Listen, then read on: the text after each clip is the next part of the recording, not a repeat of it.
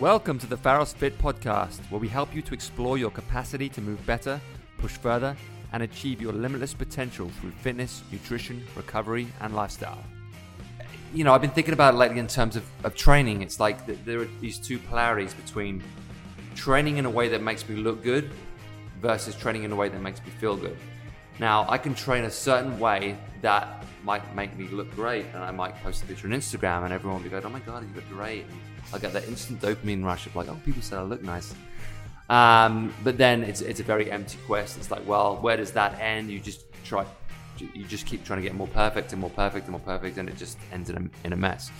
Versus, I'm going to train in such a way that makes me feel great. So now I can do certain things. I have more capability. Right. I can run if I need to. I can play with my kid if I want to. If I go to the beach, I can run and I can swim. If I want to go on holiday in Montana, which I pretty much want to do all the time now, I can go on hikes and I can do all kinds of fun stuff. So it is that, you know, I see the kind of like nutritional world and the fitness world. It's kind of one and the same of these two things of like everybody telling you should look a certain way by doing certain things versus, you know, I just want to be happy. I just want to feel happy and I want to feel good about myself.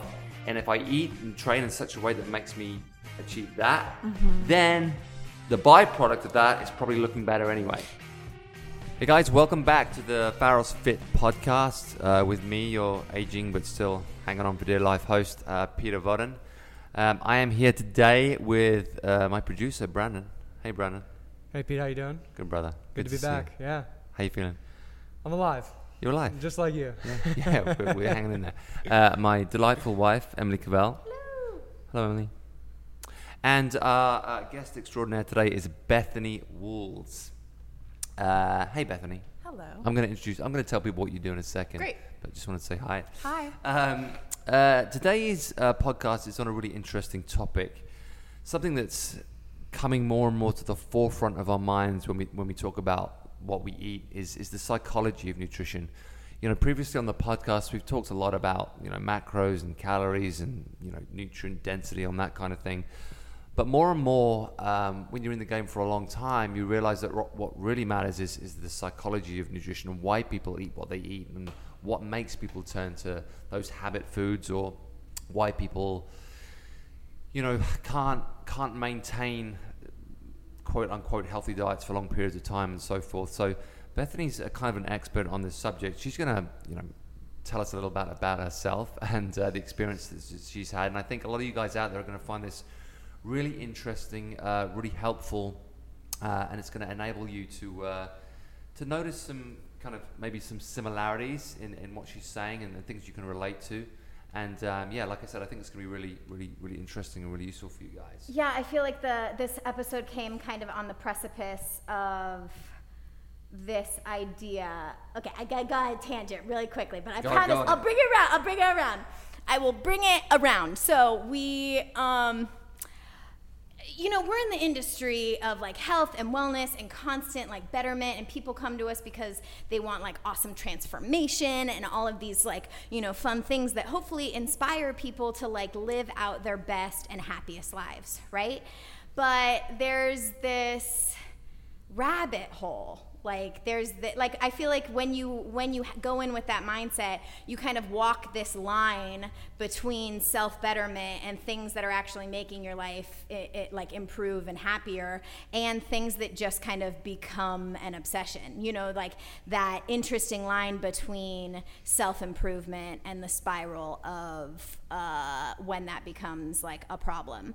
And and also it's Bethany will talk about this, I'm sure. It's like the thing that you think is going to make you happy doesn't actually make you happy. Right, or are we even building goals around happiness? Like, are we even considering happiness in our quest of goals? Like, where are our actual goals coming from? So we essentially brought Bethany in because, like, our minds are just racing with all of these questions, you know? And especially for us, I think, like, being a part of the solution and not like perpetuating the problem is something that we always want to be like self-aware of, and like asking those questions and like working on those things and having that conversation. So thank you, Bethany, for coming and joining us and helping us wrap our brains around diet culture and what's going on all with the that. rabbit holes. Yeah. What got you into this? So many things. I grew up around the world of nutrition. My dad owned a nutrition company. So I was sort of like in that world from the get-go. But I think when I was a kid and a teenager, I am and was an actress. And part of that, quest in the 90s was looking a certain way. And so I started to like dip my toe in the water of dieting, every diet on the face of the planet, and that spiraled into a horrible eating disorder. And so I think in sort of like healing from this eating disorder or recovery, I got really into looking at nutrition as sort of a more holistic tool, which it's not just about what you put in your body yields a specific result. It's how do you feel about what you're eating? How do you feel when you're eating? How do you feel about the food choices you're making? And then I sort of went the psychology route. I have my degree in psychology, and then started working with kids and teenagers that were primarily struggling with eating disorders in an inpatient facility. So all of that is just to sort of say that I have several experiences. Well, what's interesting is that I love that you came from the route of psychology first. Like you didn't, know that this was going to be a part of your life because it's just what you have lived. Your dad owns a nutrition company, so right. That's just going to be your life. So, okay, I'm, doing nutrition and leaning into that. It kind of brought you to a place where you're like, wait, I need to look at this from a different approach. Yeah. So you kind of took a step away, went and studied psychology, and then it seems like it kind of led you into this path of being like, how do I help the future not turn into what happened to me? Yeah. Yeah. Well, and also like, again, being in the acting industry, I was looking around like, okay, here are all these people who have the money and the resources to be getting the best training, the best nutritional coaching, the best everything. Why is this still, I was also a waitress, and I would be like waiting on actresses who were like eating vegetables with no olive oil, Right. things that are like, and to me it was so frustrating and mind-boggling. Like, how is it that we have all of these resources, we have all of this information at our fingertips, both in the psychology world and in the nutrition world,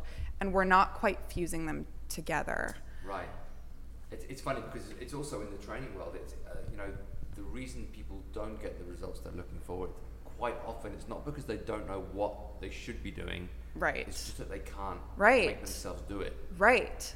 And Yeah. It's the same thing. Yeah, it's the same exact thing. And it's like, we have all of this access to, especially with the internet now, we have all of the access to like, here's exactly what to eat to look Right. like this or whatever. Right. And it's just that. It's like we're not hitting all the things because we're not overcoming our own psychology, or we're not analyzing our own psychology and like our relationship with food, our relationship with ourselves. Really. Yeah, and we wanted to kind of bring this point up a little bit later, but what you're talking about, the internet and internet advice and that kind of thing, one of the problems is there is just too much advice. There is so much like quote unquote advice on there, good and bad, that people can't, find the right path for them, because it's impossible if you don't understand yourself and you go into it like, I'm going to look at this person, what this person eats, and I'm going to look at this person, what this person eats. Right. Not really accounting for their own situation or their own experience or that kind of thing.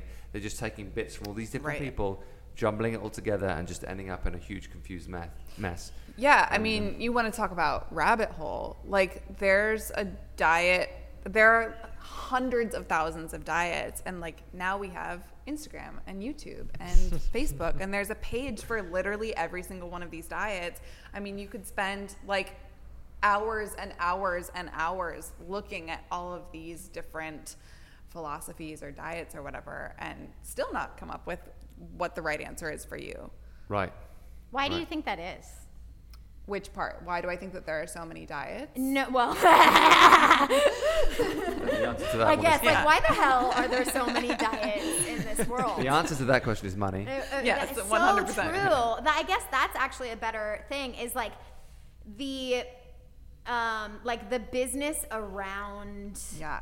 that like around nutrition is what makes like, oh well, is what perpetuates the division of like, eat this, not that, my way is the way, Right. this is, do my approach because this is like the proven effective method to blah blah blah. Yeah, it's marketing. Right, it's just marketing. Yeah. Yeah. I mean, the diet industry is like a multi-billion-dollar industry, and it stays that way because, I mean, 'Cause there's we'll always get a new into this diet. too, Right. right? But there's always new diet, and diets don't work. Right. And it sucks because like I feel like every diet is still like, it can't help but perpetuate that, like, as if everyone's goal should be to be as thin as possible. Right. Like you like do this because That's right. it will help to do, to make you as lean as humanly possible. Right. And so it just kind of it's almost like the quest comes from a place of like, it's never going to be enough. So then people are Right. like, you may not, like, you try this diet, and because you think that because we're perpetuated by this idea of like, I need to be as thin as possible or be my leanest self, then because you're quote unquote not as lean as possible, then you're like, oh, that diet didn't work. So then you just go to the next one and the next one because you're chasing this thing that is like never going to happen. But companies and the industry knows that, so they're just going to keep capitalizing on that quest. Right. Well, and the other thing which is important to point out is that diets aren't sustainable. And especially if you are embarking on the quest of, I'm going to go on this diet because I need to lose 20 pounds in 30 days. Like, that's not sustainable. It's not. There's no other way to say it. You can't sustain that type of living, both nutritionally, mentally, time-wise, commitment-wise. It's just not healthy, and it's not feasible. And I think what happens is people, will start a diet, like a very restrictive diet.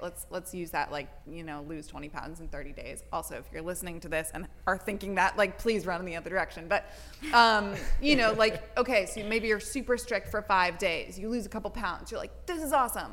Day 6, you feel like shit.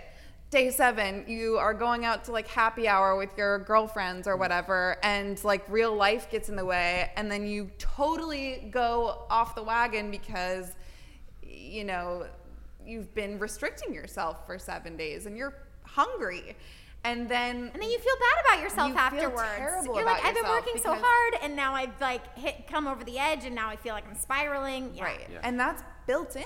I mean, that's built into these diets, is like feeling like a failure so that you'll continue to buy the next diet or continue to buy, whatever they're selling you is the next step or the bigger commitment. It's a really vicious cycle. And the add-on supplements you need to Yeah. stick with this Yeah. diet. In order Yeah. to do it, you're going to need this, and this. Because you'll be feeling like shit So- because you're not eating enough. I would say, like, with everything we've just said, one might wonder, why would you be in this industry? Like, why, like, Yeah. like, what is it that makes you excited? Like, other than your own past, like, what is your approach or perspective or like hope in having this be a part of, having this be what you do? Yeah, I would say, I mean, I can sort of reconcile that because I'm not in the industry of dieting. I'm in the industry of nutrition. And that's a big difference. For sure. And That's an important distinction. I feel like we should pause. That's like, and feel that, Yeah. Give that a moment. Because I think those two, it's like, oh, I want to go on a diet. You need a nutritionist, and they go hand in hand. So Right. what would you say? Like, you're not in the industry of dieting. What is the industry of nutrition? So I think that's different for every nutritionist. For me, my sort of philosophy and what I try to do with my clients is coming at it from a place of like nourishment, coming at it from a place of what does health actually look like? P.S. It usually doesn't look like being as skinny as you possibly can or being as lean as you possibly can. Yeah, so it's more about, again, like going back to the psychology of it, right? Which is like, for me, it's not just about the food and like teaching people how to eat certain food groups or not to eat certain food groups, or like, here's vitamins and minerals. It's also about, what is your relationship like with your body? What is your relationship to the food that you're eating? How do you feel when you're eating the food that you're eating? How does your body feel, which is a different thing than how you're feeling emotionally. You know, right. It's more of a holistic approach that sort of encompasses more than just the food and more than just the physical results of that food. Right. So when somebody comes to you and is like, I want to work with you because I want to look like you, or I want to lose, do you get that? I want to lose 10 pounds, so I'm going to go work with Bethany because she's awesome, and I heard about this thing called intuitive eating, and that sounds fucking great. Let's go do that. What do you say to those clients? I mean, there's a lot to unpack there. Yeah, but that is the thing, right? Like, you come and you're like, okay, what do you want? I want to lose 10 pounds. I would love to look like you. Like, whatever you got going on, I would love to get on that train. All right, I'm ready for the plan. Yeah. So first of all, if somebody comes to me and they say, I want to lose 10 pounds, it's like, okay, why? Do you want to lose 10 pounds because you think that'll make you feel better about yourself? Because you think that'll make do you think that'll make you happy? Do you think that you'll feel better in your body? Like, what's deeper than I want to lose 10 pounds, and can we make that the goal? Right. It's just differentiating between what do you want to look like versus what do you want to feel like. Exactly. Like, tell me how you want to feel as opposed to tell me what you want to look like. Or what kind of life do you want? Like, for, like, I want to feel good in my own skin every day. Right, because, and let me just say this, like, that has nothing to do with what you weigh. And I have clients, or I know people who they'll lose the 10 pounds and they get to that whatever quote unquote goal weight and they're still unhappy. Right. I've been thinking about it lately in terms of training. It's like there are these two polarities between training in a way that makes me look good versus training in a way that makes me feel good. Now, I can train a certain way that might make me look great, and I might post a picture on Instagram and everyone will be going, oh my God, you look great, and I get that instant dopamine rush of like, oh, people said I look nice. But then it's a very empty quest. It's like, well, where does that end? You just keep trying to get more perfect and more perfect and more perfect, and it just ends in a mess. Versus, I'm going to train in such a way that makes me feel great. So now I can do certain things. I have more capability. Right. I can run if I need to. I can play with my kid if I want to. If I go to the beach, I can run and I can swim. If I want to go on holiday in Montana, which I pretty much want to do all the time now, I can go on hikes and I can do all kinds of fun stuff. So it is that, I see the kind of like nutritional world and the fitness world. It's kind of one and the same of these two things of like everybody telling you should look a certain way by doing certain things versus, I just want to be happy. I just want to feel happy and I want to feel good about myself. And if I eat and train in such a way that makes me achieve that, then the byproduct of that is probably looking better anyway. Yeah, and it's a different outcome in terms of sustainability, in terms of how long you can maintain that quote unquote like healthy lifestyle, because you're not coming at it from this perfectionistic sort of very linear way. It's a more holistic and therefore, in my opinion, a healthier way of doing it. And I'd say one of the biggest changes in me from my like 20s to my 30s and 40s is not asking the question how many calories are in this product, asking myself the question how much nutritional value is in this product. Right. Because you can buy a ton of shit that's like low cal. Right. It's also low anything. Right. Or it does like not have anything or of value. just diet foods in general that are like, oh, gluten-free, blah, blah, blah, blah, blah. It's like free of anything. Yeah, there is nothing in this product that does my body any good. Right. Whereas if I eat like grass-fed steak, I'm a big meat eater, guys. Sorry, if you're not into that. But if I eat a grass-fed steak that's full of nutritional density, I know it has a caloric value that's maybe fairly high, but I know there's a ton of like bioavailable nutrition in there that my body will be able to use very easily. And to that point, like if it's kind of like the low calorie ice cream, then you end up eating like 10 of them. Right. It's like that, where it's like instead of this, like there are good foods and bad foods.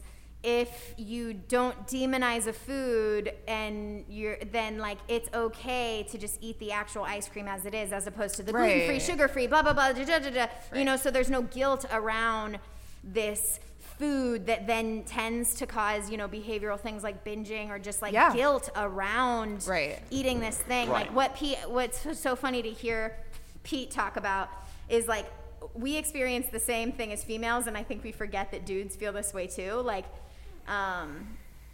as a female, for me, actually, in particular, just speaking on my own experience, the times that I have been complimented the most, I have been the least healthy. Like the times that I was my quote unquote skinniest, like I remember this time in college and I had lost all this weight and I was also like smoking a pack of cigarettes a day and like, Fun. Is this your smoking and Adderall diet? This was my smoking Adderall and tortillas with peanut butter. Oh my God. Yeah. And not eating, but like it's horrible because then you post a photo and then everyone's like, oh my God, you look great. Or, there are times that I'm like not caring about my sleep or my nutrition or just like my happiness in general. And people will say, wow, Emily, you look great. And it's so hard because you're like, oh, please don't perpetuate my bad behaviors. Like I know that this isn't something that I should be doing, but you complimenting me makes me like want to keep doing it. Yeah. I mean, I'm right there with you. Like when I was the sickest in my eating disorder, I was getting the most compliments and job offers from modeling, blah blah blah. But it's like people are complimenting you, or in my case me, like while I'm dying essentially. Right. And also like I think, if I can just say, I think to fix that or part of the solution as gym owners, as people within this, Pharaoh's community, is to take the focus away from how people look or that sort of result-oriented complimenting and just the emphasis on like what the result is, and put the emphasis on again like, well, how are people feeling? Yeah. We did a Pharos takeover recently, and Noah did one day, and he said something very good, which I'd kind of like. He's the best. Yeah, it's something that has always been like part of my philosophy, but it kind of brought it back home. Was like, don't ask yourself what you look like, ask yourself what you're capable of. So it brings that question back to, okay, let's bring it all back to capability and what can you really like do with your fitness. Can you perform certain tasks and make the completion of those tasks the thing and not the aesthetic of the thing. Right. And like I said, like usually if you can do the stuff, you'll look better anyway. But the looking better isn't the focus. The doing the stuff is the focus, and the way you look is the consequence of the focus. Right. But it's just a different mindset. Right. And I would say for nutrition, it's for me anyway, in my sort of philosophy, it's less about like, ticking the boxes and more about, well, how do you feel? I know I keep saying that, but it really is, it's so important because I think this is food therapy. Like you're literally approaching it from like if somebody comes and asks you for a thing, what macros should they be eating? Like you're not going to give them macro. Like, well, it's not, and it's not this, like no two people are the same. Like there are some people who feel great on a vegan diet, eating a really high carb, nutritional profile. There are other people who feel like shit on that diet. That's how I know that diets really are bullshit. Because Pete, for instance, it dominates and feels really well, and it's easy to sustain on like a more carnivore type diet. And then like people are like, oh, that's horrible, and you should, and then like the carnivores are against the vegans and the ketos and the like. They're so many, and that's how you know that it's bullshit, because everybody, like, different things work for different people. So why can we, like, how can we say that there's an absolute? This is the problem with everything. We are in such a polarizing culture of you have to be in this camp, Right. Or you have to be in this camp. Right. There's no like in between of like, well, some of this makes sense and some of this makes sense, and for different people, different things make sense. So Right. It's okay to not be in camps all the time. Right. Like, just be.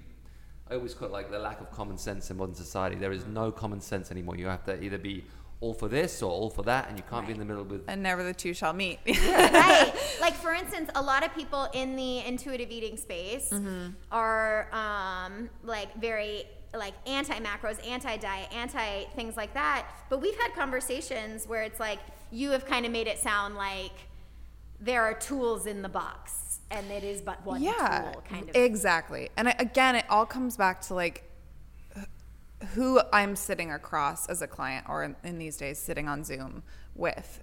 If you're someone who has struggled with eating disorders, or you have obsessive compulsive tendencies, or you know, you kind of have those rabbit hole-y tendencies, I'm not going to give you a list of boxes to check off because you're going to get obsessive about it.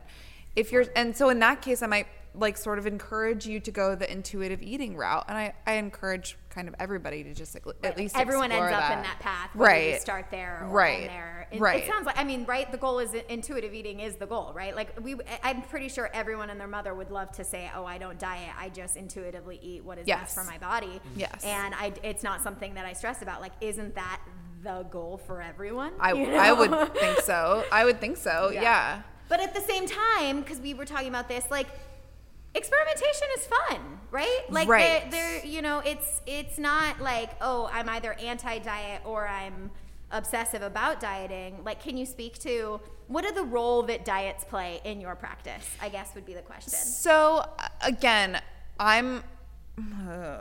Are you anti-diet? Kind of, yeah. I'm not anti-experimentation, meaning like if you're curious about how you'll feel on a vegan diet and you're coming at that from the place of curiosity and like wanting to feel better or wanting to do it for, you know, whatever the reasons are, environmental reasons, whatever, try it and see what happens, but don't be married to it either way. Treat it like you would do a science experiment. So like, what am I feeling? How is my body performing? Am I starting to get obsessive about this? So I'm not anti-diet in those terms.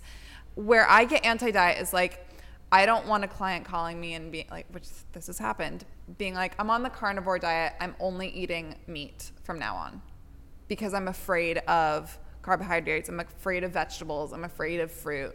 So or keto. I mean, fear. Fucking don't get me started on keto. Like, there's so much fear around these diets, and that's where I'm anti-diet, is because a lot of these diets are perpetuating and kind of promoting fear-based eating. Well, this is also the problem. It's like people cannot be honest with themselves about how they feel when they eat certain things because they want to adhere to a dogma. So they're like, I want to believe in this, so I'm going to tell myself that I feel better when I eat this way, even if they don't. But because they want to adhere to the dogma, they'll push it. That was a lot in paleo. Like, I feel like when you first started the CrossFit lifestyle, everyone's like, paleo. Right. We're all like pretending. We're all going to like parties and bringing paleo dishes and stuff. And it's like, at the end of the day, no one talks about paleo anymore because they all hated themselves on it. And, you know. I think it's that, but I think it's also something deeper, which is that I think we live in a society that perpetuates and sort of glorifies being disconnected with your body to an extent. So like, people actually don't know how they feel oftentimes. Right. People actually don't know how to check in with their body and be like, do I feel good? I don't know. You know, we've become so disconnected to how we feel physically, even, that some people truly don't know that they feel like shit. Right. That's Which true. I love that you keep circling back to this, because you're like, no, guys, it really is. Yeah, it really is. You can develop a connection. I'm also a Pisces, so I'm all about the feelings. Let's take it back a little bit. So when you first started working in this kind of area. Were there like common threads you could see in people that were leading to these Eating problems with disorders? nutrition? Eating disorders, or problems with food, and was it like certain events in their lives, or was it just like patterns of behavior over long periods of time that led to? So I guess I'm talking about eating triggers. disorders, What kind of yeah. triggers the- So eating disorders are very different than, like your run-of-the-mill food issues. Right. In what way? Like, give me an example of like a behavior difference. Like, what would be like, oh, I just have everyday issues, and then like, how do I know that it's actually like, oh, wait, is this something everyone deals with, or like, how do you know that it's actually an issue? Yeah, I would say like how much. I mean, I should really just pull up like the National Eating Disorder Awareness goalposts for this stuff, but I would say it's, are you obsessing? First of all, are you obsessing should just be the question everybody asks themselves about anything. As soon as you're starting to get into that obsessive territory, it's like danger zone. Yeah, you're an addict. And how do you know? Yeah. What are some like? So are you I spending? could say I'm not obsessing. Like, what are some like behaviors that or triggers? I think is what Pete's talking about. Is it like events? Yeah. Or like patterns or things to just be mindful of? Is it like a trauma? Do you find like it's a trauma that happens to them at some point in their lives, or is it like something that gradually creeps up? So Either. I guess, Yeah, it really depends on the person. I mean, I would say all of us experience trauma in one way or another.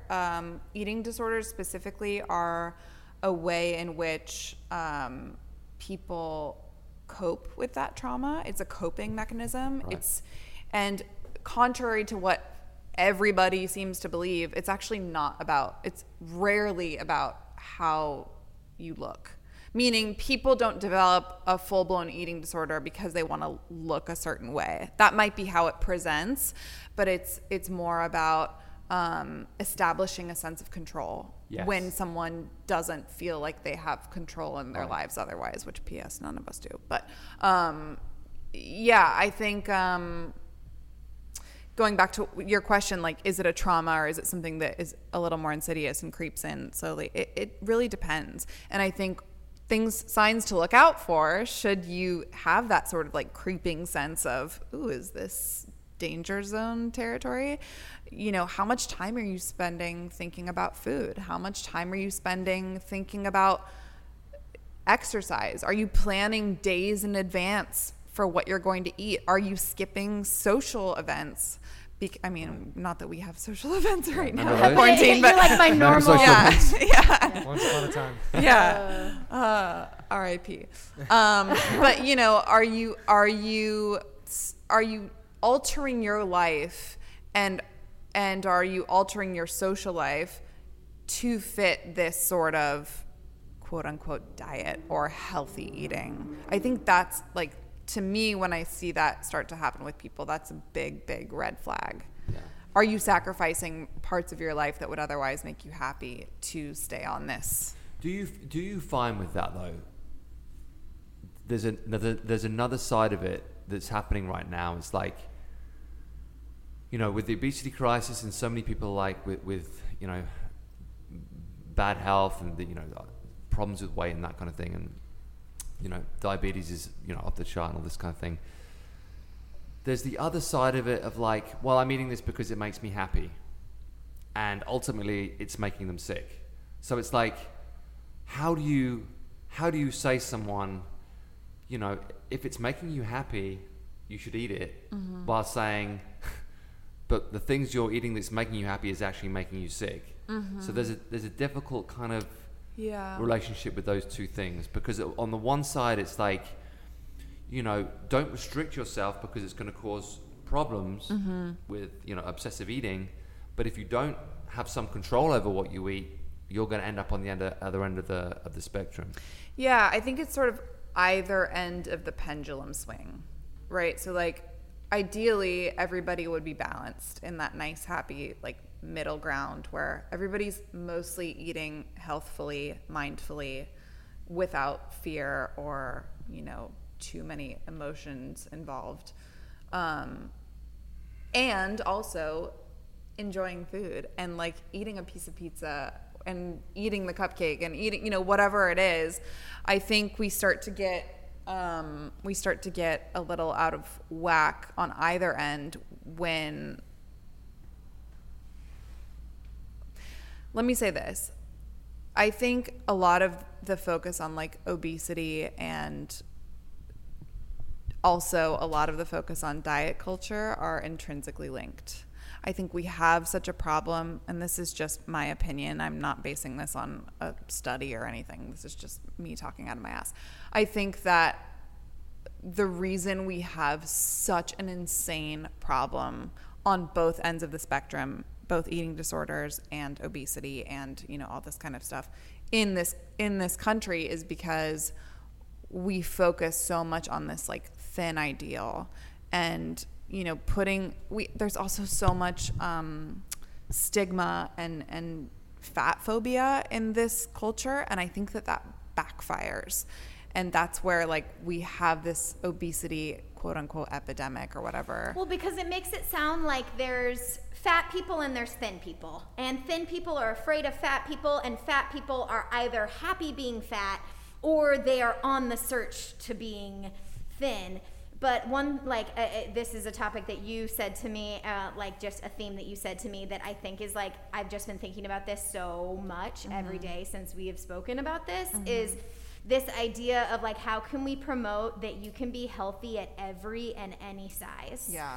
Which then, because like, because it's like, it's perpetuated, because if you, like, I've been very much overweight, and the stress of being overweight perpetuates the choices that I make. So it kind of sounds like, from Bethany's perspective, if you approach it from a place of like mindset, what's the goal, what is my thing, then I can be happy with the place that I'm at, not have the guilt and the obsession that causes then the behaviors that like perpetuate the unhappiness and unhealthiness without like, while still being okay at the size that I am, you know, like whether I, you know, because I've been between 110 pounds and I was not healthy and was like my worst self, to 160 pounds, and I don't think that I was happy then either.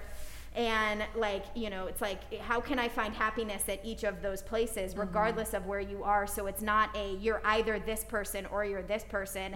You can find health in any, like, wherever you are in that, like wherever you are on that journey, you know? Yeah. There's a couple of things, a couple of problems that I see, and I think it's probably worse in America than I think it is anywhere else, but I think it exists worldwide. One is irresponsible marketing. Yes. Yeah. And I'll go deeper into that in a second. And the other, which is on the other side of it, is blame culture and a lack of accountability. So on one side, and I read this article today, I think it was an article or a post, it was that Subway sandwiches in Ireland, Subway can no longer say that they serve bread. They can no longer say that their sandwiches are made of bread, because technically it's not bread. It's a bunch of chemicals and sugar. There's a bunch of chemicals and sugar that blows up disguised as bread. So they're no longer in the island can they say there's bread in their sandwiches, because it's not fucking bread. Yeah. So, you know, you have this huge thing of, you know, marketing and like, this is healthy for you, this is healthy for you. You know, we've seen it a million times of like, you know, The Biggest Loser for years, like told everybody to eat Subway sandwiches, even though they knew it was a bunch of chemical bullshit. You know, and this is, you know. Well, they had a pedophile too, who was their marketing face, and I mean, Subway might be the worst company ever. Yeah, maybe. No values, no morals. But anyway, you know, so with all these different like health products, there's been like, eat this, it's healthy for you. Eat this, it's healthy for you. Low fat. For years, it's been going on, and they knew it wasn't good for people, but it's happened. So on that side of it, I think that's, of course, led to a massive problem with a lack of health, a lack of immune system health, and an increase in obesity. But then on the other side of it, people have become less and less accountable for the things they do to their own body and their own actions. So it's kind of like, well, it's not my fault. They told me it was healthy. It's not my fault. I didn't know it wasn't good for me. So there's that weird thing going on of like, people for some reason these days don't want to make themselves aware, because they'd rather like have someone else to blame for their problems. But I think you're also, if I may just say, I think you're also coming from the perspective of somebody who, this is your life. Like, your life is nutrition and training and the pursuit of the truth of what the best nutrition and training is. Other people don't have access to that information. Of course. And this is where I start to get like pissed off at the marketing thing, right? Is like, people who don't have the access to this information, or who can't afford to hire a nutritionist, or who can't, don't know to log on and read all these studies, or don't have the time or whatever, are going to Subway thinking this is the healthiest alternative. It's something I can afford. Right. Which is also, I grew up on Taco Bell. This is the exact same Yeah. thing. Where McDonald's it's like, feeds 1% of the world. Yeah. Right. Exactly. Right. Which, like, it's frustrating to me because I think we can sit here from our very privileged, and this is our lifestyle, right? Saying like, how do people not know this? How are people letting themselves become unaware of this? And it's, people don't have access, and they are doing the best that they can. Could people hold themselves more accountable? I don't know. I would have to talk to that person and see what their knowledge is and see, what their access is to this knowledge. But I think it's also important to recognize that not everybody has access to the right information. And the privilege to be as aware. Yeah. Accessibility is everything. Like, do I have the ability to do this? Like you Right. said, Subway has a tens of hundreds of $1 million marketing campaign going. So the first thing they're going to see when they open something up is Subway's Yeah, goods. I mean, come on. Subway's The this. Olympics is sponsored by McDonald's, people. Like, Yeah. this is what we're working with. That's so you know? ironic. Yeah. Yeah. And, like, I think this is also, I mean, not to go too far down this rabbit hole, but like one of the big frustrations in the sort of quote unquote wellness community is just this question of access. Like, there are people touting $32 smoothies, like, you have to drink this smoothie to be healthy, which God bless them. And do I love an Erewhon smoothie? Absolutely. Does it also leak my bank account? It's like, sure. But right, and that's is it not health, or is it just the marketing of health? And it could, and it problem. very well could be healthy. It very well could be like, the creme de la creme of Elixir health, of life. right? But you also have to recognize that, like, not everybody can afford that smoothie. Yeah. And if that's the only way you're relaying this information to people, is like, you have to buy this, you have to buy this protein powder. Grass-fed beef, like, right? Families don't have, like, they don't even know what that means. You're looking at double you the know? price when you go to the store. You see the grass-fed section, and Right, you see the yeah, regular yeah. ones. Like, someone's like, Right. I can't afford that. Right. Done with that one? Sure. Let's move on. Okay. So you've treated both men and women in this. Yes. Do you see any like major psychological differences between men and women, like When it comes to food? when it comes to the relationships with food? Yeah. Yes, I would say it's more dependent on how people are socialized. Right. I think that women, by and large, are socialized and sort of made to feel like they need to be thin, at least in this culture. We've talked about like the thin ideal, but men too have a huge pressure on them to be Jacked and tanned? yeah, sure. So like, yeah, I also treated, when I worked with eating disorder clients, we had a lot of young boys who would come in, right, with some pretty severe eating disorders too. So it doesn't affect just women. And what were those eating disorders? Is it still like anorexia, bulimia, that kind of thing, or is it? Yeah. Mm-hmm.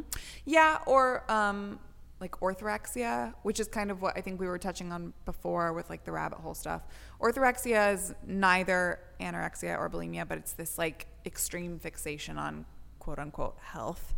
Right. Wanting to be like super fit or super healthy to the point where it's becoming unhealthy. Right. Right. But yeah, it was kind of all over the spectrum. Yeah, that's interesting because it is that thing like sometimes, and even I find myself in that position sometimes where you're like, when you get in that mindset, you're sitting in a restaurant and you're looking at the menu and you're like, oh my God, I can't eat anything. Oh my God, I can't eat anything. Everything's bad for me. Everything's bad for me.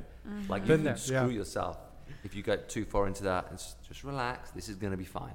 Yeah. Well, yeah. It's going to be all right. Yeah, but I think like that's so important to talk about too, because we live in LA. You know, like that is so normalized to like go out to dinner and be like, oh, I can't eat this. I'm blah, blah, blah, you know, whatever. But that's not It's a problem. healthy. It's a problem. Right.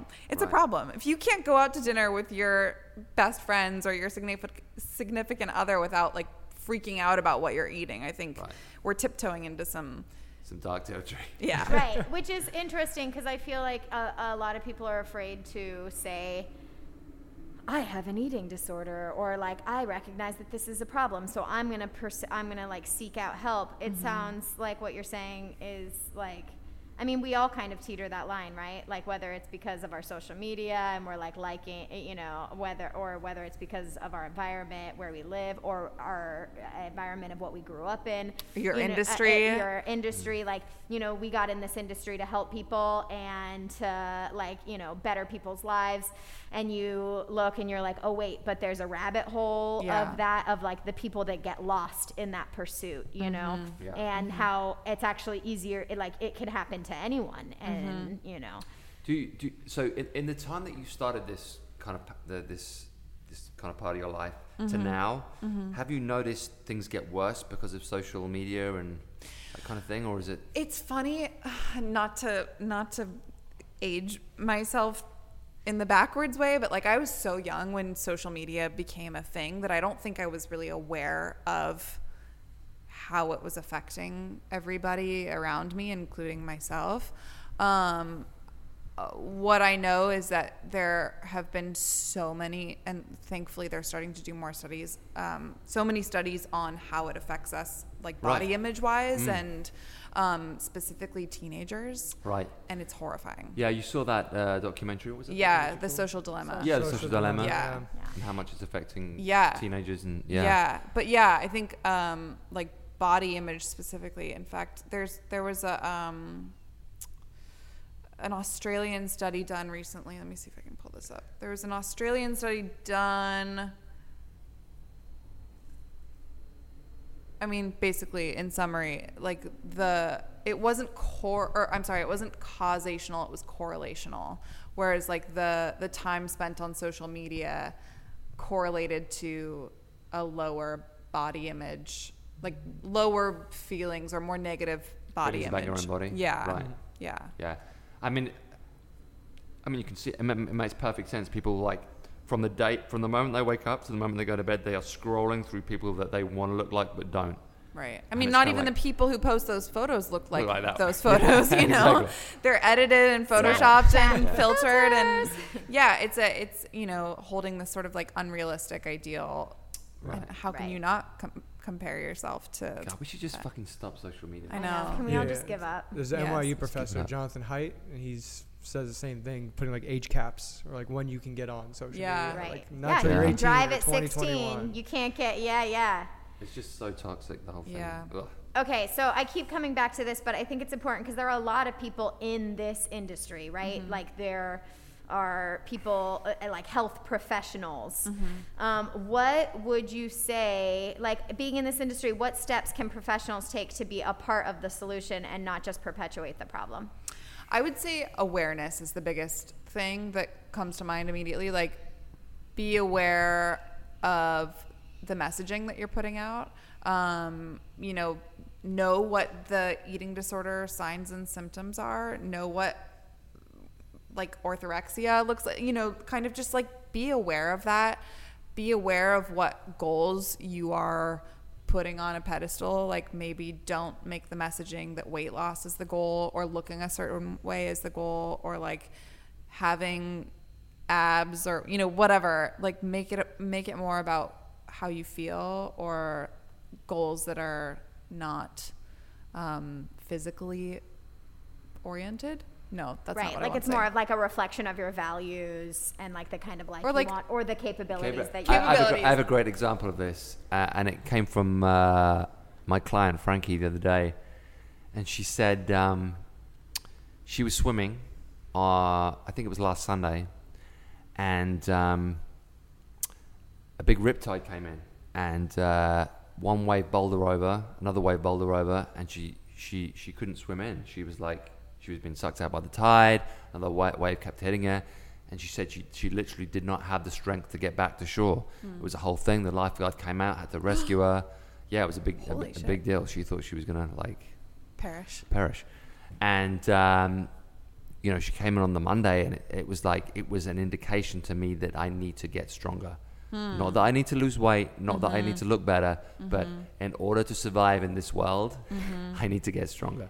Yeah. And when you're a parent and you want to tell your kid things, it's like, in order to get through this life and be as healthy and as vibrant as you can and do all the things you're going to want to do, you're going to have to develop some strength. And I don't mean just physical strength, but physical strength, mental strength, tenacity, cardiovascular strength, tenacity, all of it. And the strength to be aware and stand up to / not drop into the rabbit hole. Like that is, that's all strength. And I love that Pete says that, because everything is a function of strength for him. That strength is primary, and strong. It's that can manifest itself in a strength training program, but really it's he wants to perpetuate that, building more resilient humans that are strong, capable, happy in their own skin, and can pay that pay that forward. Resilience is a word I always go back to, and I repeat it over and over again, because it's just such a thing. People need to be resilient. Life is just it keeps throwing shit at you. It really does. And if you're not resilient, it just buries you. Yeah, welcome to 2020. Yeah, exactly. So it's I've said it before, and I'll say it a billion times. You develop that resilience in the gym, or you can develop that resilience in the gym through training. It's something you train yourself to be. I think some of us by nature are more resilient than others, but I firmly believe it's something that is trainable, and it's a process, and it's something you can teach. The worse the situation you put yourself in and survive, the more resilient you become. But it's true. Because if you can get through it, then it's unfortunate, but the best lessons you learn are the lessons learned the hard way. Yeah. It's we have a 1-year-old now who just bonked his head, and you look at it and you're so sad, and then you remember that that pain built the neural plasticity in his own brain to not make that mistake again. He can walk upstairs now because he fell down a stair. Not really, but because he learns to fall, he then learns to walk. And that is just such a metaphor for life.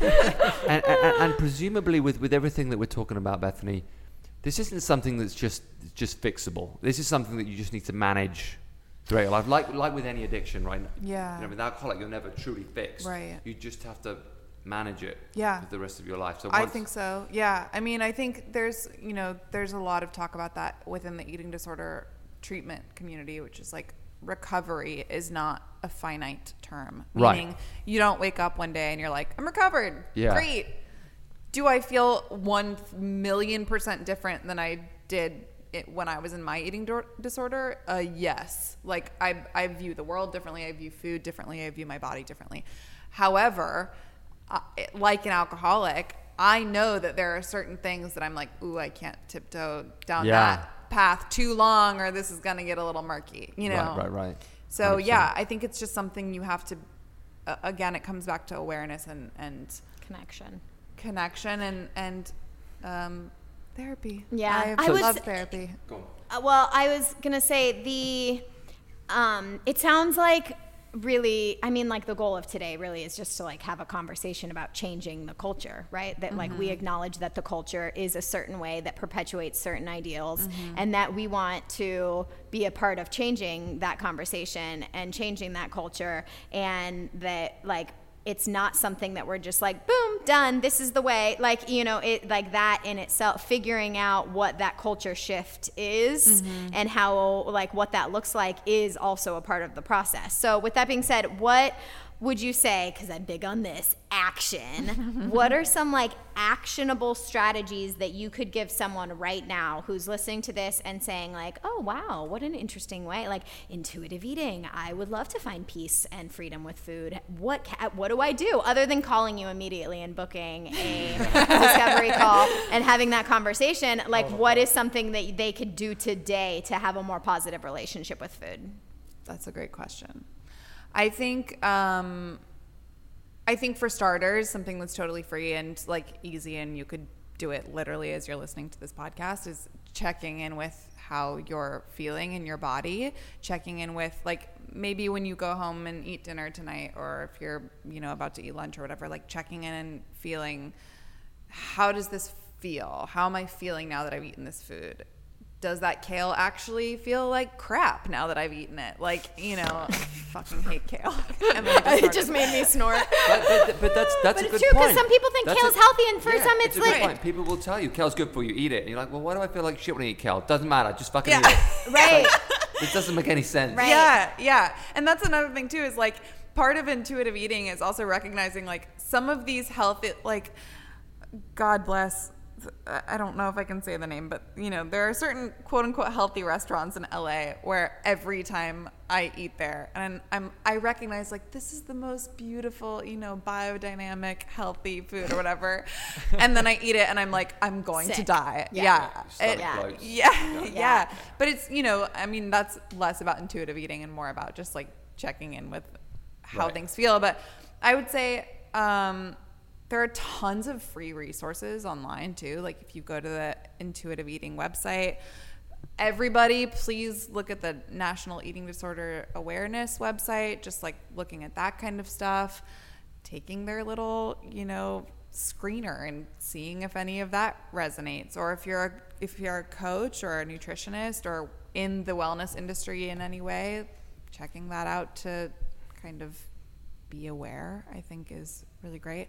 But you're saying in terms of like if somebody's saying I think that's a good start, right? Like, so one actionable thing is like the very next time that you eat, like your very next meal, 5 minutes later, how do you feel? Right. So instead of like just running to MyFitnessPal and logging the macros of what the food is, what it like think more about journaling what it is doing to your body instead of and the I would value. add, and I'm kind of going to get obsessed with this now because I've got my new Whoop, which is probably going to lead to problems. But it's not just about how you feel 20 minutes after. It's about, because 20 minutes after, like 10 minutes after eating ice cream, you're going to feel pretty fucking good. Sure. Now, 2 hours later, you're probably going to feel like shit. That's right. So like So continuing to check in with yourself. Yeah. And also or like depending on how much you eat, okay, I had a bowl of ice cream and it was great, and then that one time that I felt horrible and downed in, and it went neck deep in it, then I felt horrible, and now I know, okay, it's not evil, it's a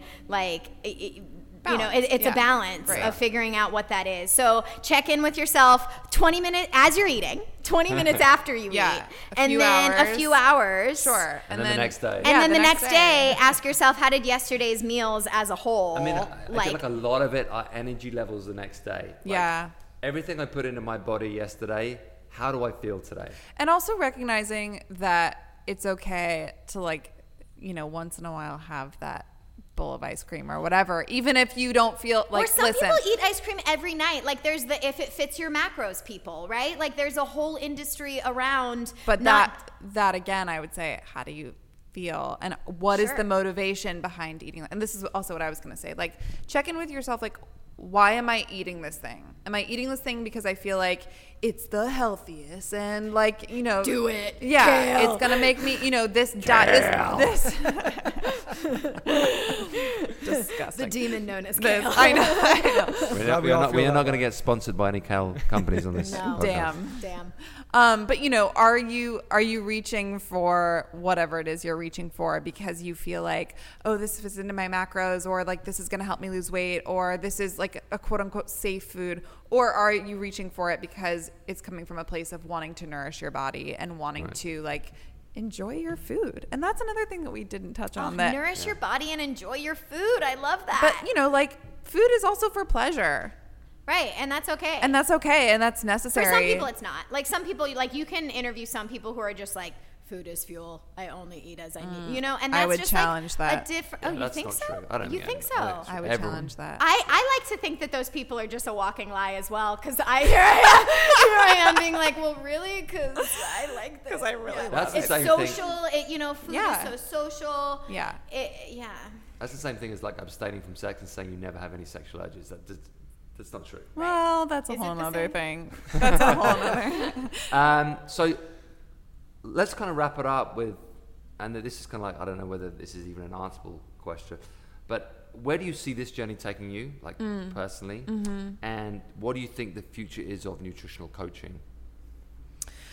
I'll start with your second question first. I think there's all of this stuff is starting to kind of come to light, especially in light of quarantine and in light of the shitstorm that has been 2020 for most people in terms of like emotional eating and, you know, kind of figuring all this stuff out. I think there's a lot around specificity to the client, meaning like just the stuff that we're talking about, like one specific diet maybe doesn't work for every single person in your client roster, and how can we sort of cater to the specific needs of each person, things that are a little more tailor-made to each person's specific needs. It was a little redundant, but I think that's sort of I cannot impress you. yeah. I think that's more hopefully where things are going. I do think we're starting to look at the psychology behind a lot of this stuff a little more now that we're being met with such crazy psychological ramifications of, again, this last year. Slapped in the face with it. Yeah. I feel really passionate about liberating people and women specifically from a lot of these sort of social constructs that we put on top of nutrition and the pressure that we as a society, put on people to like eat a certain way or look a certain way, or it's just, exhausting. And I'm like really, really passionate about educating people and kind of freeing people from all that stuff. Okay, that's it for today, guys. Thank you so much, Bethany, for coming in. Now, obviously, the best way to work with Bethany right now is to join our Limitless Challenge starting on January 18th until February 28th. 6 weeks.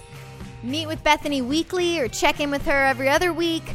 It's going to be a really exciting deep dive into psychology, nutrition, fitness, wellness, and building resilient habits that last a lifetime. Yeah, everything you need to hit 2021 running.